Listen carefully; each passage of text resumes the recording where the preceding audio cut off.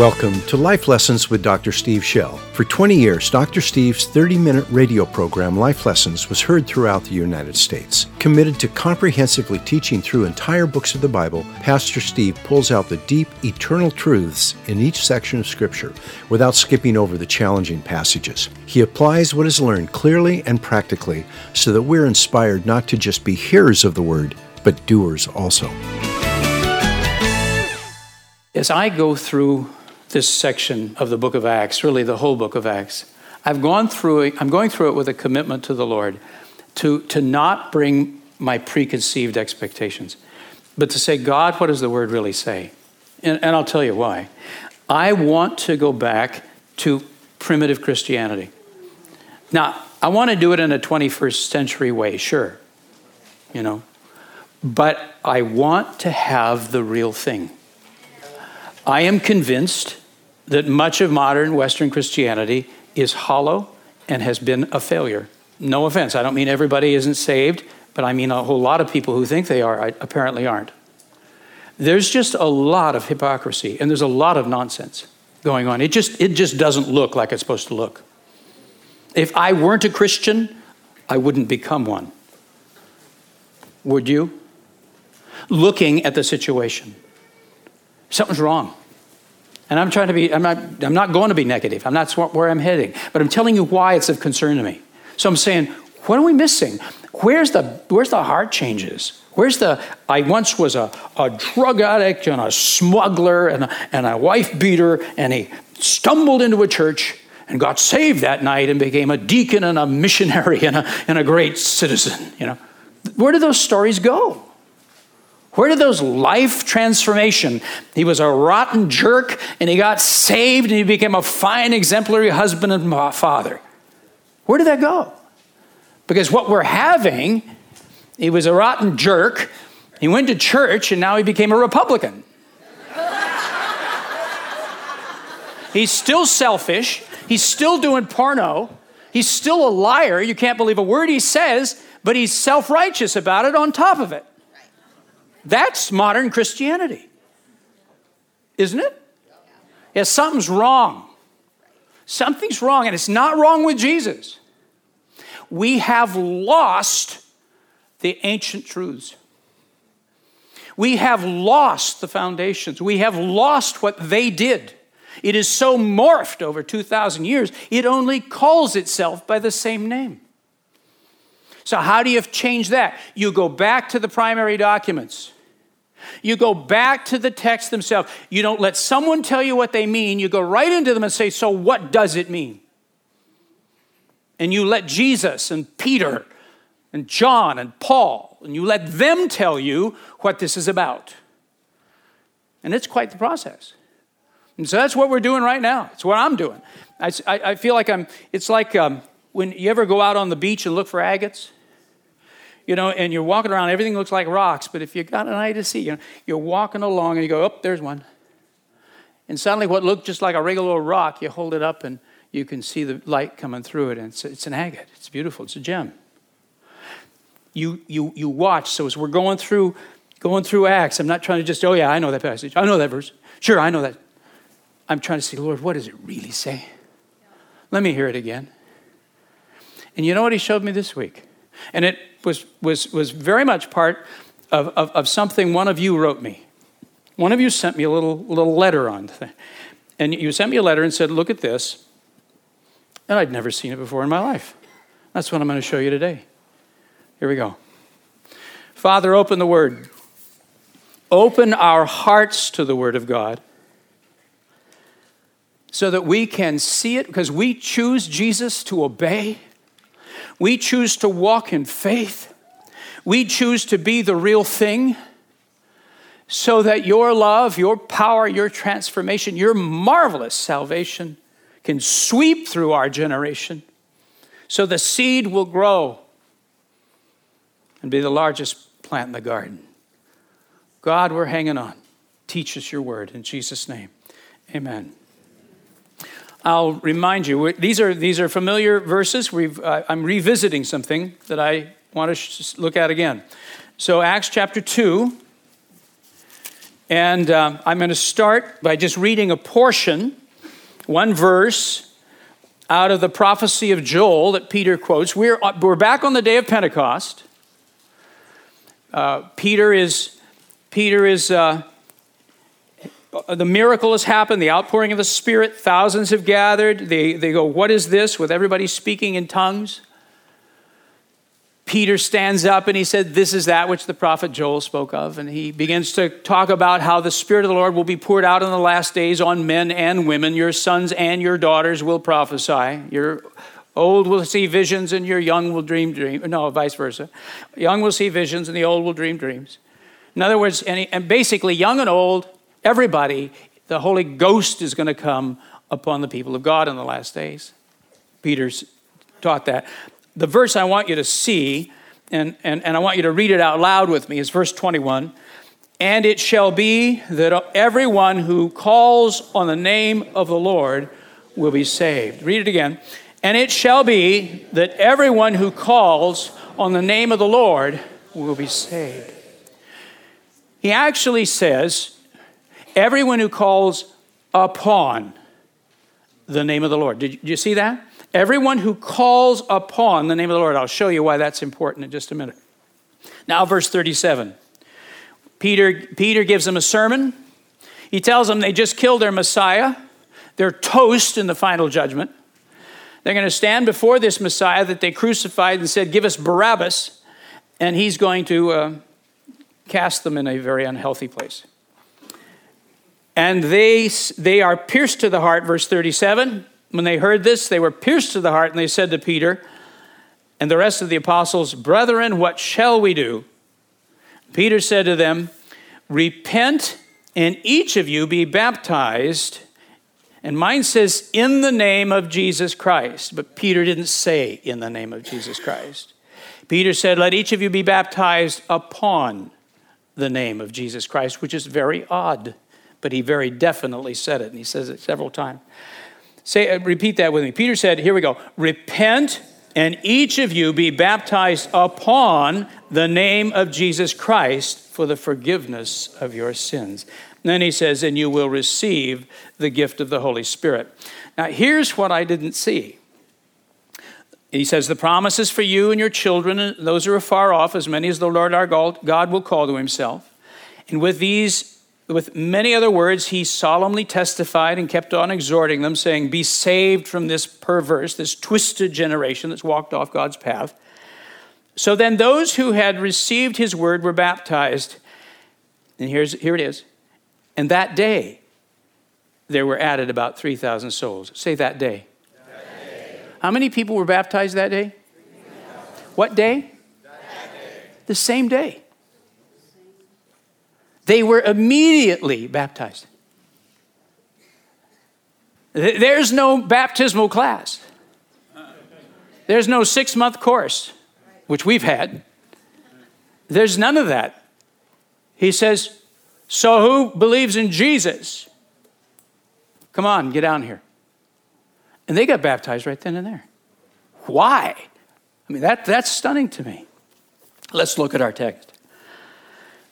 The meaning of baptism. We're often told a person will be saved if they pray the sinner's prayer. That's not true. Reciting a short prayer won't save anybody. We're often told if we raise our hand to receive Jesus, we'll be saved. But that's not true either. And a lot of people have been misled into thinking they've done what it takes.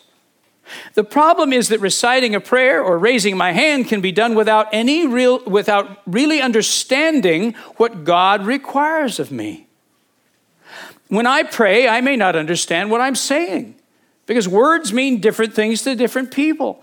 I can tell God I'm a sinner without knowing what a sinner is, or tell him I repent without a clue of what I just said I would do. And this type of shallow, uninformed invitation to follow Christ may be one reason so many people who say they're Christians don't act like it. Some hearts don't seem to have changed. A person can become religious, but not more loving, self-controlled, forgiving, honest, or pure. They become religious, but not loving, self-controlled, forgiving, honest, or pure than they were before. The only difference is now they assume they'll go to heaven. Something's wrong with this picture. Something must be missing. As we look back at the early church, we see people who became amazingly different. When they got saved, their hearts changed. They lived lives that were a great witness. They were respected and admired even by people who didn't agree with them. Not that they became perfect, but they did become much more Christ-like. I believe a large part of the reason that their lives changed so dramatically was because they understood the cost of following Jesus before they were saved. And I believe water baptism played a big part in this. When they were baptized, there was no mistaking what they were saying to God. Now, that day, here's the obvious point we so often miss. 3,000 people were baptized that day. Say it again, that day. Not weeks or months later after going through a class. They were baptized that day as soon as they were ready to follow Jesus.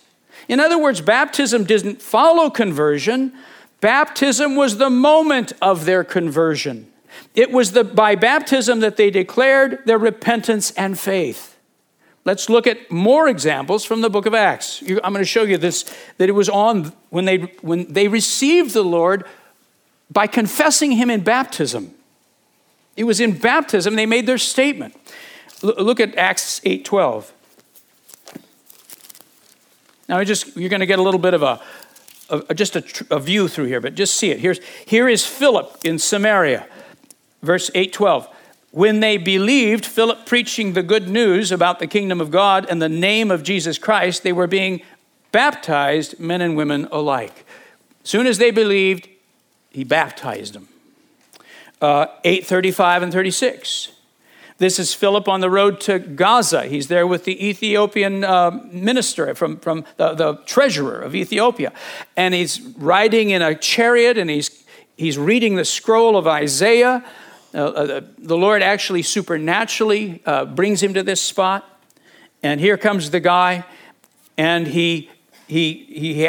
Philip explains the scripture to him and says, that's Jesus. Isaiah 53, that's Jesus.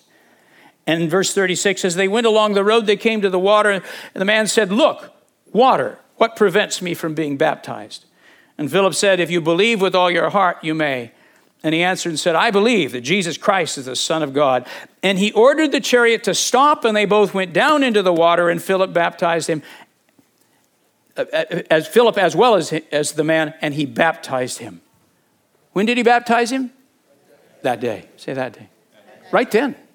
This is how the man confessed Christ. I'm not saying, listen, I'm not saying you've got to get wet to get saved. But I'm saying the early church understood baptism as the way to say to God what the heart needed to say. You follow that? Baptism was a vivid illustration of the truths that a person has to engage to be saved. You didn't miss the point. Words are one thing. The water baptism, you don't miss what it says. Let's look at just a few more. Look with me at chapter 9, verse 18. Just real quick. This is Paul. He has been struck down by the light on the way to Damascus. He's sitting in a house. Ananias comes to him, preaches to him. And it says there, he was actually filled with the Holy Spirit, and immediately there fell from his eyes something like scales. He regained his sight. He got up, and what happened to him? Baptized, right then and there. Acts 10:47, this is Cornelius' household. This is kind of awkward.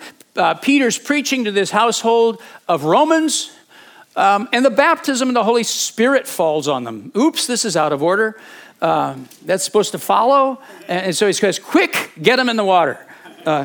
Verse 46, surely no one can refuse the water to these for these to be baptized who have received the Holy Spirit, just as we have can he. He ordered them to be baptized in the name of Jesus Christ.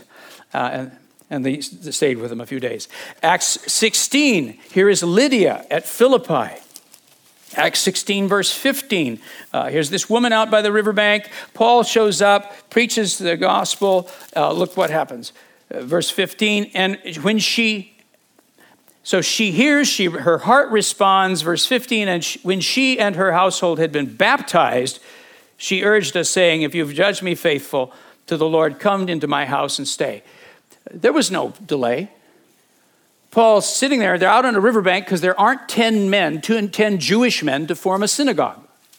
So simply Jewish people, whoever was there in that town, would gather out by this riverbank and have a prayer time. But they didn't have a formal synagogue because you didn't have 10 men to do it. So Lydia's out there. Paul goes out to the riverbank to find the cluster of Jews, preaches to her, and what happens to her as soon as she believes in that Jesus is the Messiah? Into the water, here we go, baptize you. You will confess him this way. Act 16, verse 33. Paul gets in trouble. He ends up in jail again. Quite the remarkable thing. He and Silas are worshiping and singing in the middle of the night after having been beaten, and they're in stocks. They're locked. Their hands and their feet are locked in order, and they're singing, undoubtedly harmonizing. They're worshiping. And the power of God comes. There's an earthquake. The doors fall open. The chains fall off. The whole thing. The jailer, who will be killed if any of his prisoners escape, thinks they're gone. He's about ready to fall on his sword to save himself the torture that the Romans will do to him for letting his prisoners escape. And Paul says, don't touch yourself. We're here. And then he preaches to him, believe in the Lord Jesus, you'll be saved, you and your household. And verse 32, they spoke the word of the Lord to him together with all who were in his house. And he took them when? That very hour of the night. Literally in the evening or nighttime, they go find water and he baptizes them right there. Say that day. Just right there. He and all his household, everybody got wet. Acts 18, the Corinthians, verse 8. Crispus, the leader of the synagogue, believed in the Lord with all his household and many of the Corinthians. And when they heard,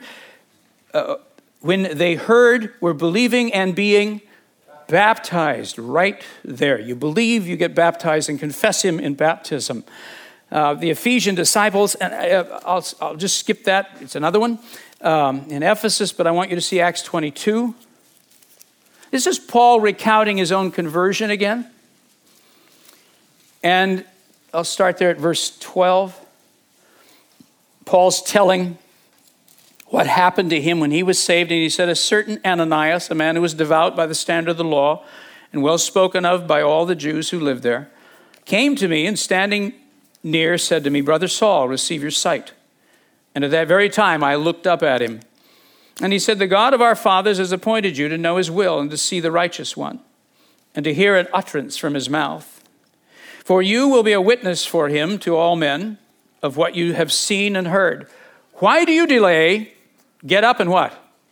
Be baptized, wash away your sins, calling on his name. Do you see how intrinsic it is all through? In fact, those are all the examples. I didn't cherry pick some. Every time you see baptism, it was immediate. The early church, now I don't do this. I've never seen anybody do this. In the past, we used to put you through a 6-9 month course. We made it as hard as possible. Honest, I was all for it. Yeah. I just hadn't read the book. So if we say they knew something we don't, okay, then I go, I don't apparently understand baptism. I'm missing something here. Let's see what else we find. Calling upon Jesus. Let's reflect on how people got saved on that first day. And now I'm back at Acts chapter 2. I'm taking you through just 2 verses, verse 37 and 38. Thousands of those who were listening saw what Peter said about what he said about the Messiah was true, and realized that they had directly or indirectly participated in his execution. And as a result, they would someday stand before him in judgment. Luke says they were stabbed in the heart. That's literally what he says. Meaning a deep, troubling conviction came over them. They were filled with sorrow for what had happened in the past and fear for what lay ahead in the future. They called out to Peter and the apostles standing with him, "Brethren, what can we do?" In other words, they were asking, is there a way for us to escape the wrath which will fall on us for doing such a thing? Verse 38. Peter answered using terms with which they were all very familiar. For years, John the Baptist had challenged the nation to repent and let each of you be baptized. Does that sound familiar? That's out of Mark 1, verse 4. That was what John said. What did Peter say? Repent and let each of you be baptized in the name of Jesus Christ. He just added that phrase. Same thing John said.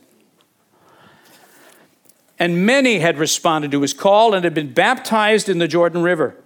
But unlike John, Peter doesn't warn them about the one who is coming. He is announcing the Messiah who has already come. Having just quoted a passage from the prophet Joel, which concludes with the words, "And it shall be that everyone who calls on the name of the Lord will be saved," Peter tells them that the Lord's name is Jesus.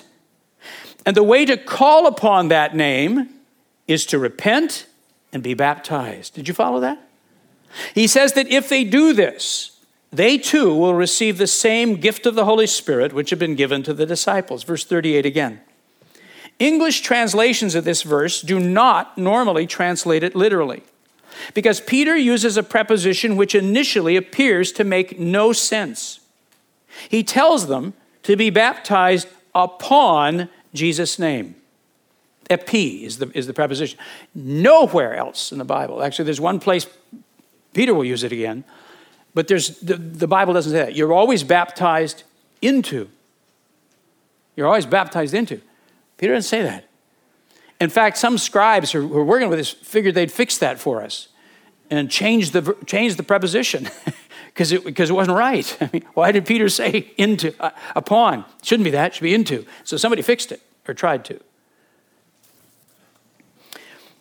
To be baptized upon Jesus' name. Everywhere else, people are said to be baptized in or into someone or some name. And there's some examples. So his substitution of the word upon is confusing until we recognize that he is deliberately echoing the wording found in Joel's prophecy. Joel said, everyone who calls upon the name of the Lord will be saved. By telling his listeners to be baptized upon the name of Jesus, Peter is explaining that baptism is the way they can call upon Jesus to save them. Being symbolically buried in water is a God-ordained way of expressing repentance and calling on God for mercy. In effect, baptism, listen, serves as a spiritual statement, a cry for help, which is understood in heaven as clearly as words. When someone serves you communion, you don't need a whole lot of explanation, do you? You take the bread, do you know what you're doing? Yes. Yeah, you died for me. And I'm taking it. You need a lot of explanation about the cup, the red juice. Oh, it's blood. And I'm taking it by faith into my heart, right? It's vivid, it's strong, it's right in your face. It's almost shocking. So is baptism.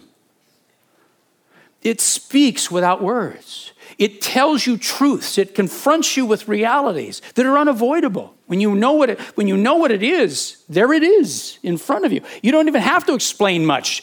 Say, are you willing to do this? And you're just presented with these truths.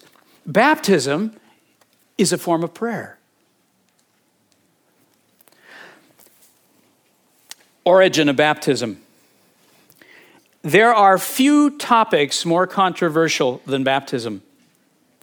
Different groups say baptism means different things, and they baptize different ways or not at all. In fact, trying to understand baptism has become so confusing, it has lost its meaning for many. And a sizable percentage of Christians have never bothered to be baptized. Why do it if it's merely some sort of ancient ceremony that leaves me with wet hair? If I don't have to, I don't want to. So let's ask the question, what did baptism mean? Why were people immersed in water? When we look in the Bible, we see it took on different meanings depending on who was baptizing. I'm going to give you a little bird's eye tour. I'm putting some pieces together. This has been totally confused. I'm pretty much on my own right now. So if you want, you can think I'm a nut. I think I'm dead on. But here's how I see it put together. This is squabbled over, fought over, contested, confused. Every really important thing in the Bible is argued over, to the point that people stop being invested in it. I don't know what it means. Everybody has their opinions. I just want to back away. That's the devil's plan. Muddy the water and get us to back away from the basic truth. Get us to forget it. Just say, I just don't want to fight, and back away. So we're not fighting. But what we're trying to do is push the mud aside and say, what did it mean? What was going on here? So follow me.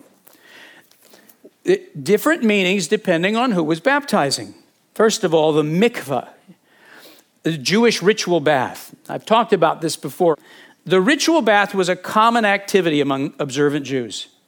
It was performed either in a place with a natural body of fresh water, such as a lake or stream, or in a mikvah, which was a special tank of water containing at least 85 gallons, located in homes or near religious sites. The bath was meant to cleanse people physically and spiritually in order to prepare them to approach God in worship.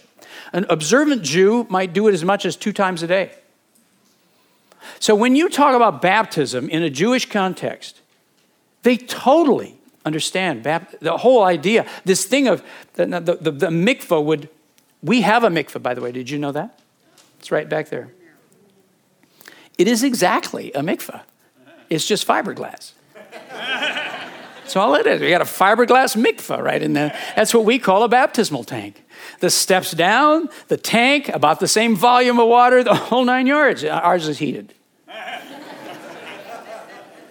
What would an observant Jew do to cleanse? They're cleansing themselves ceremonially. They are ceremonially unclean to approach God. It has to do with they've touched something dead or they've done whatever else. So they've got to clean themselves to come to God. So you actually take off everything. Don't go there. But they will walk down these steps in this tank of water. Down they go. They'll turn. There's some prayers to be prayed, and then they'll blump all the way under. Was it immersion? Duh. It was never anything else. Under the water. And then you would come up the other side of the steps, which were the clean side.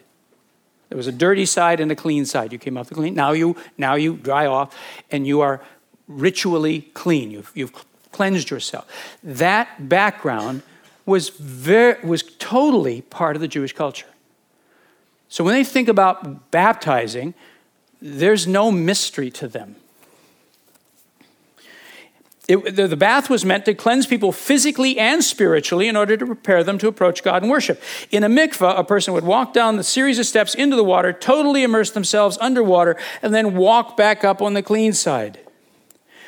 They were washing, acknowledging that I'm ceremonially unclean. But then John the Baptist came along, and he went out to the Jordan River. And he went out to these various streams and rivers out away. And thousands of people would come out from Jerusalem and from all over the place and gather, and they would be baptized by John. Now, what's going on there? Something's changing with John doing this. John was calling on them to repent, acknowledging not that you're ceremonially unclean, but that you're morally unclean. Calling on God to have mercy and wash away my sins, saying, God, if Messiah is to come, I'm a sinner. I'm a wicked man. Oh, God, have mercy. So he was having people come out and acknowledge that if the Messiah shows up and gives you justice, you're done. You're judged. You're cast away. And so he was calling on Israel. Don't sit there and trust all of these little things you're doing. You're morally unclean. You're a rebel. You're selfish. You're impure. You're lustful. You're greedy. You're angry, aren't you? Yeah. And so out they came and to prepare for Messiah. I don't know if he blumped them or blumped them or stood there while they blumped themselves. I don't know which it was. It doesn't really matter. The message was loud and clear. They knew what they were saying. For John, it was an act of being morally calling on God, saying, I'm a sinner, wash me clean. Say that. I'm a sinner, wash me clean. It was, yes, amen. But then came Jesus. This is quite the moment. Look with me at Matthew chapter 3, verse 13. This is an awkward moment. John and Jesus know one another. They are cousins. We don't know Elizabeth and Mary's exact relationship, but the two women knew each other well. They are related. They loved one another. That's where Mary went when she was pregnant out of wedlock, because this angel had caused her to conceive. She's in trouble. As she starts to show, she flees down to the hill country, somewhere around Jerusalem, north or south. I actually think I know maybe where it was. But she's nearby there in one of these villages with Elizabeth. All right, so they do know one another, though John has spent most of his life out in the wilderness. He's been out in the wilderness. God's prepared him as this prophet. So we're at Matthew 3, verse 13. Then Jesus arrived from Galilee at the Jordan, coming to John to be baptized by him. But John tried to prevent him, saying, I have need to be baptized by you. And do you come to me? John's saying quite up front, look, I know you. You're virtually sinless. I don't know of anything you've ever done. You're the most righteous man I've ever met. I am not. You baptize me. If we're talking about moral repentance, you baptize me. What does Jesus say? But Jesus answered and said to him, permit it at this time, for in this way it's fitting for us to fulfill all righteousness, to do that which is pleasing to God. And then he permitted him. And after being baptized, Jesus came up immediately from the water. Behold, the heavens were open, and he saw the Spirit of God descending him, he being John, as a dove and lighting on him. And behold, a voice out of heaven saying, this is my beloved Son, in whom I'm well pleased. What was happening? For Jesus, baptism changes. Jesus is the one who changed baptism for us. It has gone from a Jewish ritual bath to a bath calling on God for washing away our moral sins and preparing us. But Jesus shows up and he's got no moral sins. What's going on? But he said, I must be baptized. This needs to happen. For Jesus himself, there could be no repentance. He had done nothing wrong. He was determined to be yet he was determined to be baptized. And the Father openly celebrated his baptism and baptized him in the Holy Spirit. For Jesus, baptism meant submitting to God's revelation that he was the suffering Messiah spoken of by the prophets.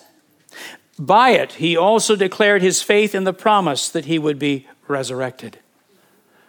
Jesus is the one that turned water baptism into a grave.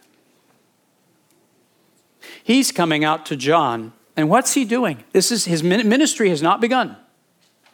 This is an event along the way. This is the beginning. This is where he starts. He has simply been a very good eldest son. He has been working in Sepphoris, about 3 miles away from Nazareth, as a contractor, as a builder, supporting his mom and his at least 6 siblings. He has been a righteous man. We know that he is deeply in touch with the scriptures. He's been exploring the scriptures at least since he was 12, I think all along. But remember what happened when he was 12? They go down to a feast, and they head out of town. They get about 25 miles north of Jerusalem and realize, where's Jesus? And then they have to go back. Mom and dad are not pleased. Where is he? He's in the temple doing what? No, he's in the temple discussing the scriptures with the elders, and he's flooring them. He is stunning them. He is bringing stuff out of the scriptures. They are just shocked at the wisdom in this young man. What's he doing? He's investigating. He's already seeing. He's already seeing the role of the Messiah. He's already getting the fact that he will suffer. So imagine this. Imagine you read Isaiah 53, and it talks about being spit on. And that whole section of Isaiah, spit on, your beard torn out. That's earlier. And then you're going to be beaten and crushed and pierced through. You are going to be so awful that people won't even look at you. They can't look and bear at what will happen to you. Imagine that was you it was talking about. Not just somebody. But you were reading this, and it was you they were going to do that to. Jesus knows. So he comes out to the Jordan River, and he's about to begin his ministry, and he says, John, bury me. Bury me. And so he comes before the Father, and he says, I get it. I know where this goes. If I say yes to the call, I will end up on a cross. I will end up torn, pierced. There's no question what we're talking about. They will crucify me. I know this goes there. And so what does he do? He lays down on a grave and he says, Father, not my will, but mine be done. He embraces the cross right there. How does the Father respond? By the way, he didn't just embrace the cross, the death. He lays himself down in a grave, and he then comes up again. And I give you the passages there. Isaiah has both. He will die and he will rise. And he says, I believe. I believe. Jesus changed baptism in that moment. That was where the change took place.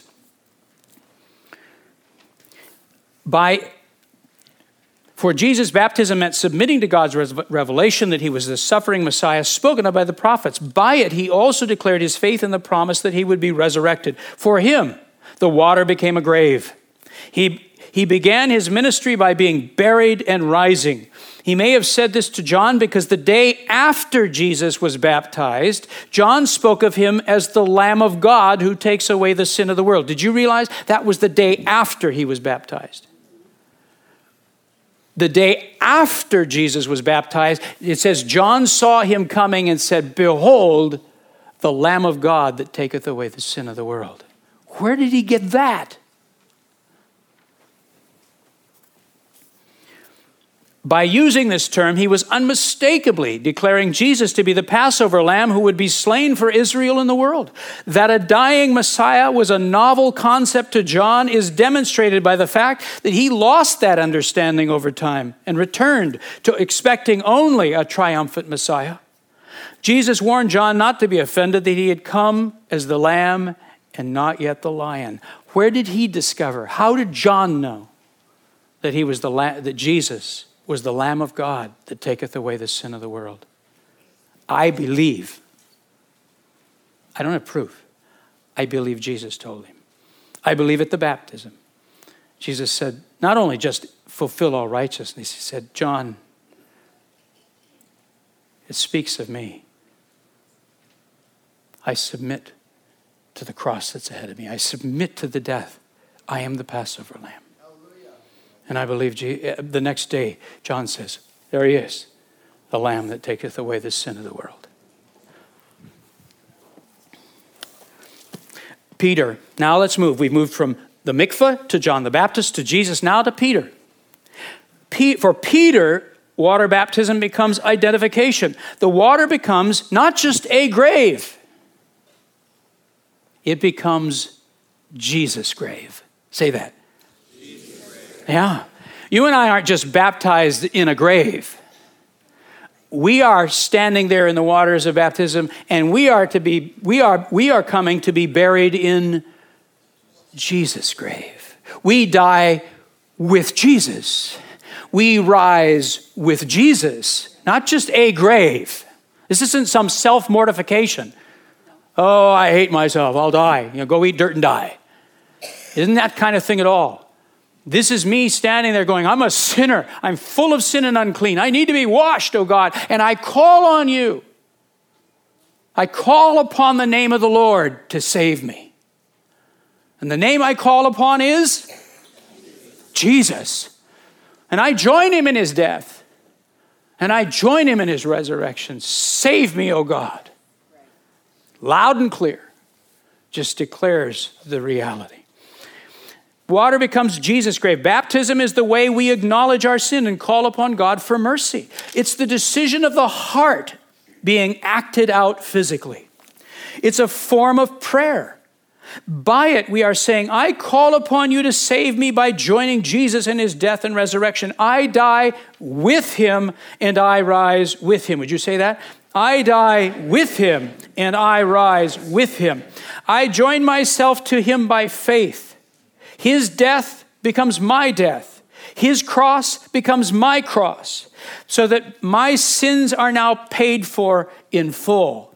Today, I also baptize myself into Jesus' resurrection because I believe I too will rise from the grave and live forever. Did you notice I said baptize myself? That bothers me. I cannot get away from the fact. We have for centuries thought of baptism as something a priest or a pastor administers to you. I assumed it was. And I know it says go and make disciples, baptizing them, etc. And so in a sense, we always say, we baptize you, boink, boink. We do this to you. But I can tell you, in Judaism, they didn't have that thought at all. They were baptizing themselves. Because baptism was a prayer. Baptism was a form of calling. Baptism was itself. And however you want to look at it, we don't baptize you ultimately. I mean, yes, we'll help get you up. Don't worry. Like, this is going to be grim. You baptize you. We're just here to help lower you into the water and raise you up again and agree with you in prayer. I don't know what I'm going to do with this. This just undoes my thinking. I'm not trying to start a cult. I'm just telling you. I didn't see that. I think we think of the water baptism simply as sacramental. We're going to do this to you, and when we do, you'll be saved. But when you see it's not sacramental, that's not the point of it. What water baptism is an acted out prayer. It is a declaration of faith. It's a personal drama. I die, I rise with Christ. Well, boy, I can't do that to you. You can only do that to you. I can do that for me.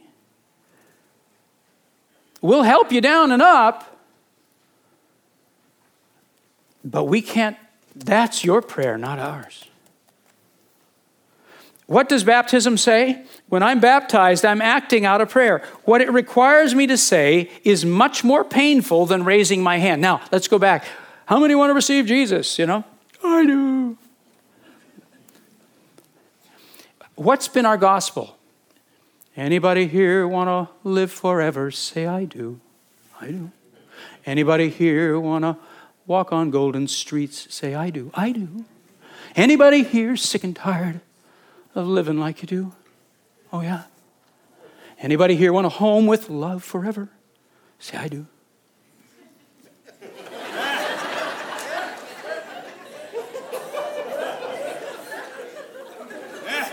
I do. Me too. That has been the dangerous gospel that we have preached across the land. What's it missing? Okay, there's an American invitation to Christ. Let's go back to Jerusalem and stand here with Peter, who says, here's a grave. Bury yourself in Jesus' grave. Come up again, declaring eternal life. confess you're filthy with sin. And you need to be washed by God's mercy. And whatever they did, I'm just telling you, took. It took.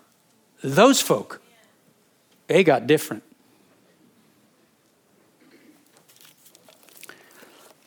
When I'm baptized, I'm acting out a prayer. What it requires of me to say is much more painful than raising my hand. What I'm saying is much more radical than the words we usually say.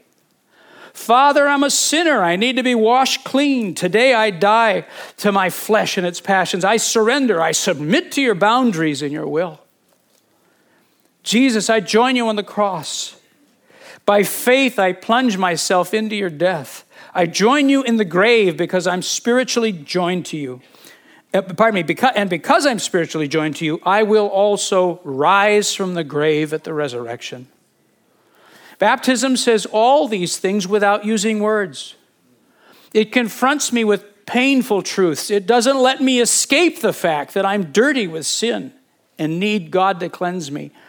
It doesn't let me escape the fact that the old me has to die, not just try harder to be a better person. It doesn't let me escape the fact that I must place my full faith in the cross of Jesus. Not just that he died for me, but that I must lie down in the grave with him. My dependence, rebellion, and selfishness has to die. And baptism doesn't let me escape the promise that the grave has lost its power to hold on to me, and because I'm joined to him, I will live forever. No wonder those early believers got so saved when they came to Christ. They didn't hear a soft gospel. They heard the call to be baptized, to come and stand beside Jesus' grave and join him in his death.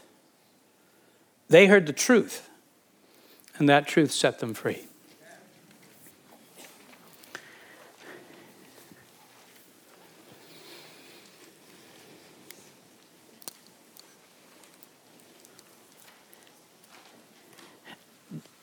Do you understand how radical, what the demands that are there?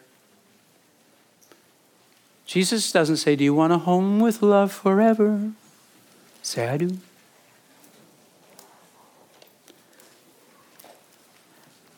I think because of the way we've presented it, I think because of the way people have entered into their Christianity, when a cross finally does appear, when somebody actually says, no, Jesus says don't do that, and they're confronted with the choice to obey their Lord or not, I'm stunned with the reaction I see in some people.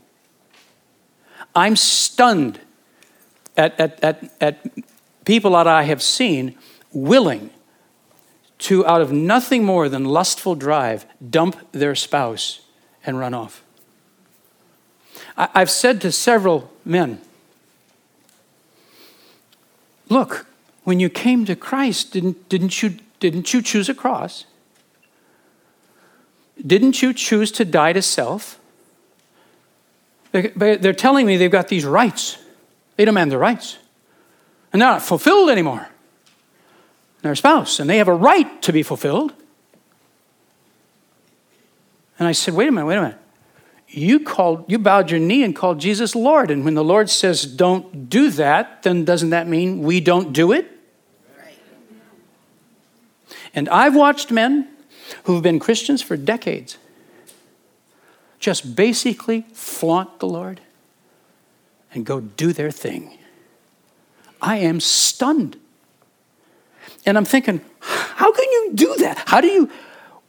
What goes on in your brains that allows you to flaunt his will when you've called him your Lord? And I realize more and more, that's why I'm even having this conversation, I think we never did get it in the first place. And if you didn't, let's say it now. When Jesus says something's right, it's right. When Jesus says something is wrong, it is wrong. And you and I will either not do it, or if we do it, repent as quickly as possible and correct that action. Right. We're not perfect. We're not flawless, but we aren't gaming him.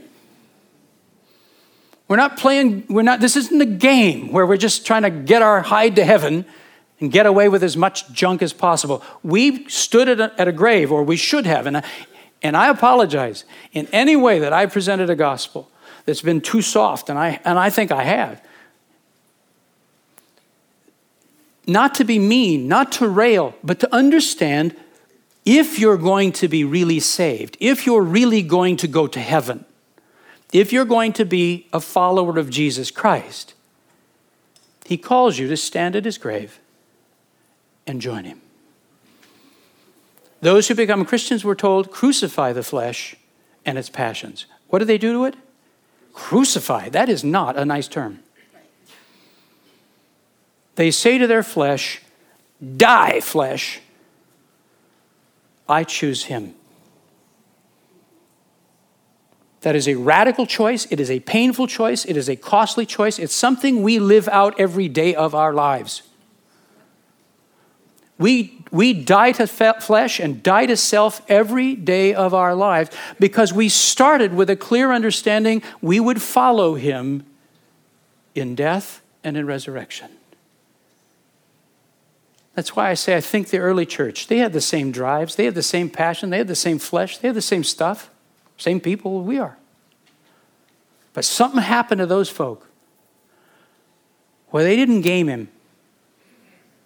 They didn't become hypocrites and liars and sort of double-lived people. Oh, there were a few. They got struck dead on occasion. We'll get there, chapter 5, yeah. But never mind. Don't go there in your mind. But you didn't, by and large, have that. You had folk that really started to live it out. And they loved him, and they lived holy lives and clean lives and good lives. That's what America's waiting to see. That's what your husband and your wife and your children are waiting to see. That's what your neighbors are waiting to see. That's what the people at work are waiting to see. Not perfect people. They get that. But people whose hearts have come to a grave and died with their Lord. When he says, it's right, it's right. When he says it's wrong, it's wrong. And they will, with everything in them, live out their obedience. That's what a disciple of Jesus Christ does. Would you stand with me? Blessed be the Lord Jesus.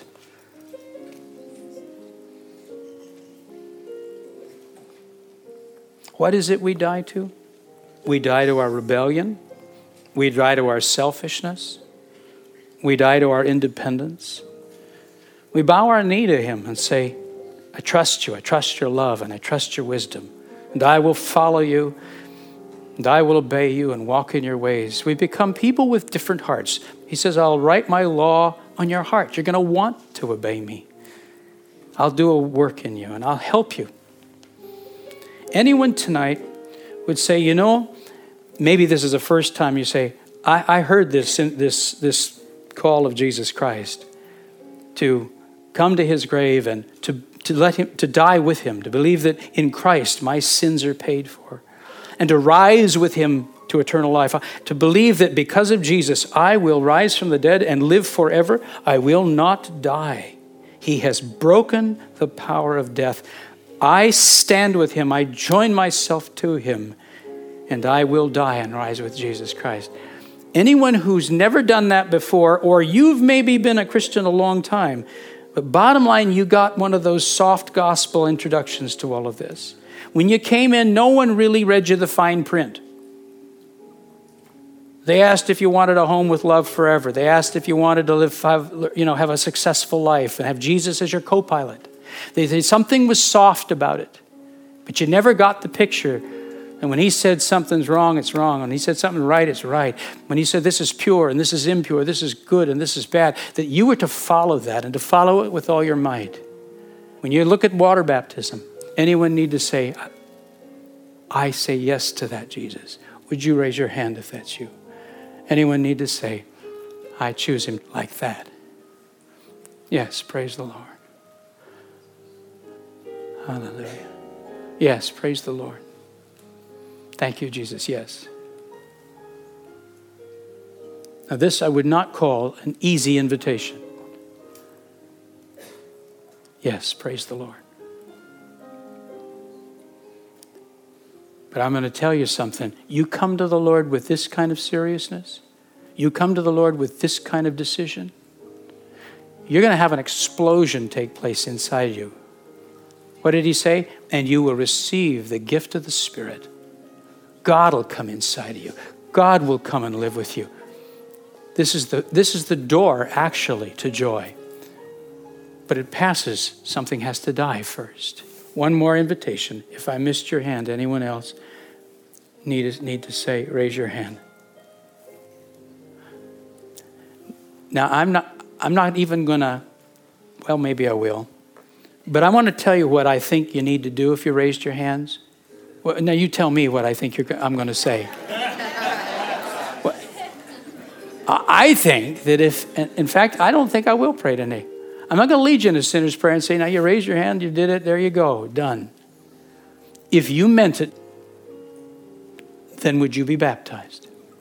Bring a change of clothes, bring a towel, and we'll take you to the mikveh.